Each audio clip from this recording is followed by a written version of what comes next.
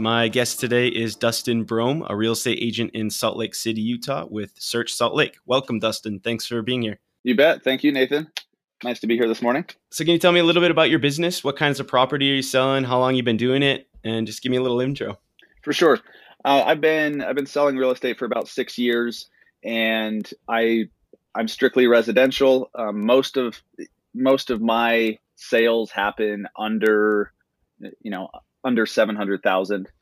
I haven't done much in the luxury market, but yeah, and I work pretty much all of the Salt Lake area, specifically the east side, east of I-15. And yeah, go ahead. No, awesome. So how did you get into real estate initially? It's a long story, so I'll be brief with it. Basically, like I was just kind of, wandering through life aimlessly, just working a bunch of dumb jobs in my early 20s. And I read Rich Dad, Poor Dad. And ultimately that led me to find a real estate investor association. I met my broker, who was the president of that association. I started in real estate with the intent of just flipping homes. And then I got my license because my broker said it could help me as a flipper. And I just, all of a sudden someone was like, hey, can you help so-and-so find a house to buy? And I did. And ever since then, I've really enjoyed representing others in the process. So what was it like going from being just on your own, searching, flipping, doing the whole process to helping people? You mentioned you liked it, but what was the big change for you? So I'm really the first entrepreneur in my family. I'm trying to figure all this out on my own as I go along, and everything that I learn, I have to, if I need to learn something, I have to seek it out. I can't just go to a family member who's run a business and get advice. So I have this employee-like mindset kind of built into me from the start, and I think most of us do. And so that's really there was a huge learning curve the first few years I was in the business of just if you want to get stuff done, it's up to you to get it done. It's not like you have responsibilities. You clock in at 9, you clock out at 5, and you have a set number of responsibilities each day. You have to figure out what your responsibilities are and then do them. That was the biggest thing for me. And I still struggle with it. I think we all kind of struggle with that from time to time, because with flexibility in your schedule comes the ability to not be as productive as you'd like. Did you ever have like an inflection point where you had one specific thing that made you be like, yep, okay, I got it now. I need to be fully doing this on my own? Yeah. Well, and it wasn't really, reading Rich Dad, Poor Dad was a very pivotal moment for me that got me moving towards the real estate world. But once I was in real estate, for the first 3 or 4 years or so, I had a mentor, and they were great, and I loved them to death, but their personality and style was much different than mine. They loved door knocking. They loved cold calling. They loved scripts. They loved chasing business and hey, I'm the best realtor there is. You need to work with me. And so I thought that was how you did it. Like, if you wanted to be successful in real estate, you had to do it that way. And it wasn't until I was searching online, I was doing something about learning about marketing, where I came across content marketing and how if you can create valuable content, people will come to you and want to work with you. That changed the game for me. And so it wasn't like a specific day and time, but it was around that 4-year mark in my business where I needed to do something else to get business, because I hated cold calling and door knocking and all that. It wasn't me. And when you don't like to do something, you're not going to be very good at it. You're just not. So I found, hey, why don't you try blogging? And I learned how to do it, why to do it, and all that stuff. And that changed everything for me. And ever since I went down this path of content marketing, my business exploded. I've been happier. All sorts of doors have been open for me. I'm here on this podcast because of it, and many other things too. So, talking about the different types of content that you do, you talked about blogging. What other kinds of stuff do you do? And can you talk a little bit about your day to day? Because most agents that we run across that aren't doing content marketing or stuff on social media, they say, I just don't have time for that. So you're a Mhm. successful agent. You're doing content marketing. You're on the internet. How does your day to day look? My day to day is an absolute mess. So I I mean, I schedule everything and I'm really good with my calendar, but when you're trying to build something, when you're trying to build a company or a brand and put out content, there's so many things that you can do, and really there's so many things that you should do. And so trying to fit it all into your day it's not possible for me as a one man show right now. So I do the best I can. I prioritize. I make a list. Hey, I want to do this, this, this, and this, and I'll put a number next to it. This is most important. This is second most, and I focus on those first. And then if I knock those things out, maybe I'll have from like 10 a.m. to noon where I can focus on writing a new article or doing a Facebook Live because I do a lot of social media stuff as well. And then from noon to 2, maybe I'm out showing homes, and then I come back, and so I just do the best I can. That's there's so many more people. There's so many people out there who are much more buttoned up with um, good use of their time than me. I just make it work as best I can with the time that I have, and ultimately a task list and an ideas list of things I want to do really is my saving grace. Because then when I do have some time to sit down and focus on stuff, I know what to do first. That's really how I do it. It's organized chaos, if you will. But for now, that's been working for me. What kind of strategies? You said blogging, you said some content marketing, you're doing Facebook Lives. What other stuff do you do online and especially on social media? Video is key, and I admittedly am not nearly as consistent with video as I should be.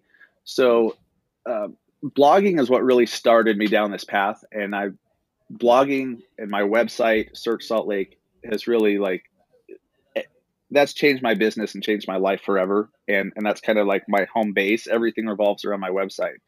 But on top of that, you first have to get people to your website. So for that, you have to learn good SEO tactics to get people organically to find you. You can also run Facebook ads to get traffic to your website. But then also, you need to have videos out there. You need to have, entertaining or educational posts. You need to be on Snapchat, Instagram stories, whatever. And if you're listening to this and you haven't done any of this, don't think you have to do it all. Just figure out what you like doing, what makes most sense. But I've had a lot of success with Snapchat and Instagram stories because it lets potential clients get to know me personally and my personality, and that's where the connection's made. Reading your bio or finding your business card on a freaking bulletin board somewhere is not going to make somebody know, like, or trust you. They have to see you on video, and some aren't going to like you. I mean, I think a lot of people are. I annoy the crap out of a lot of people probably, but some people have reached out to me and saying, "Hey, we watched your video on why Zillow sucks, and we want to work with you because we think you'd be fun," or something like that. So video's been great, and along with videos, Snapchat and Instagram stories. But something that I've recently been doing, I'm only 13 episodes into it. I started my own show. It's called Salt Lake Insider, and it's an interview style show where I go around to different local businesses, and I'm going to expand it to, like, principals of high schools or the mayor of the city, or whatever. And I just sit down and I interview the owners of local businesses that people like or would be interested in. And that helps me brand and network. And, that's something that a year from now, I think will really pay off, but it takes a lot of time, energy, and money to implement in the short term.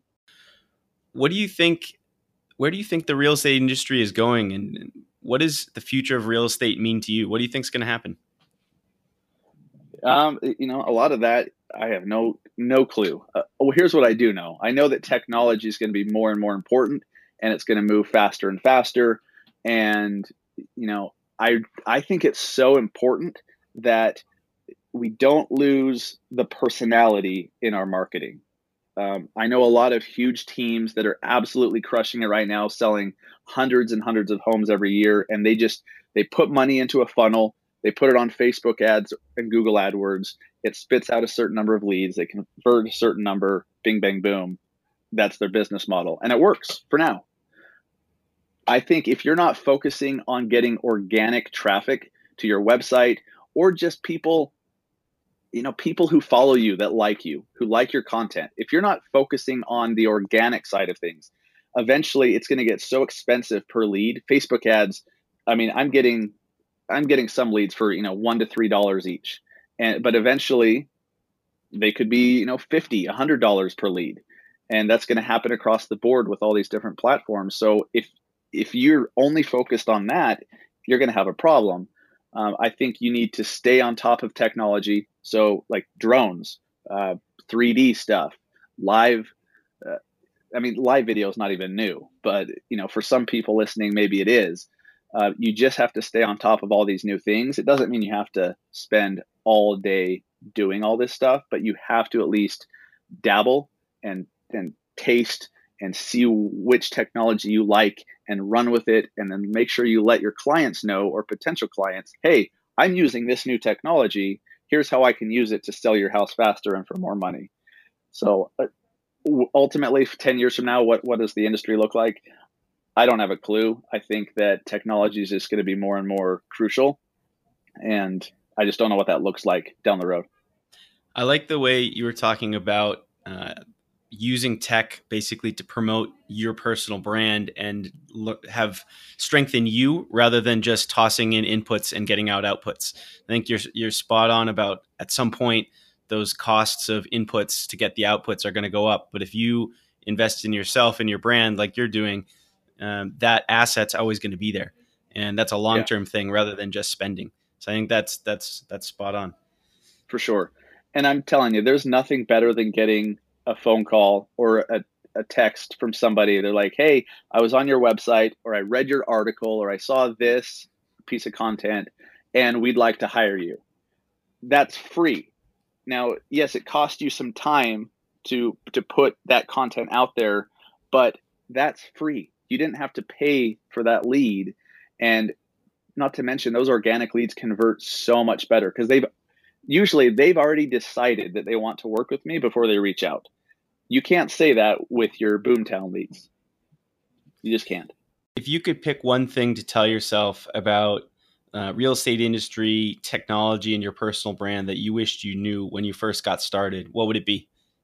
The biggest thing is you have to figure out what your strengths and weaknesses are, and what you enjoy doing and what you dislike doing.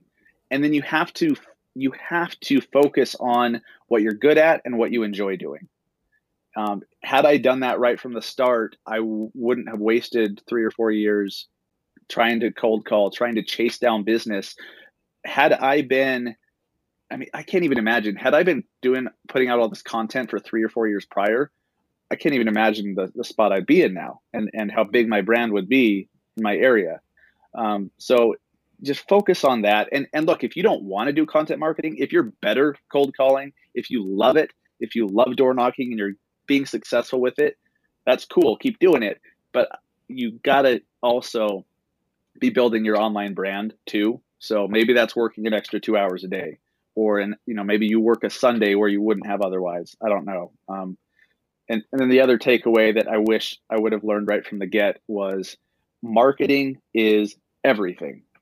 Some of the, you look at how many homes certain agents are selling, and you're like, oh, they must be a great agent. Some of the biggest idiots that I've run into in this industry are selling hundreds of homes a year. It's just they're great at getting clients. So if you know right from the start that marketing and client acquisition is everything, you could be, even if you're not the best agent on the planet, that's okay. You can still be very, very successful. Now, you should try to be a great agent and do the best for your clients, of course, but just understand, how many homes you sell and the business you're doing does not necessarily mean you are a great real estate agent and serving your clients.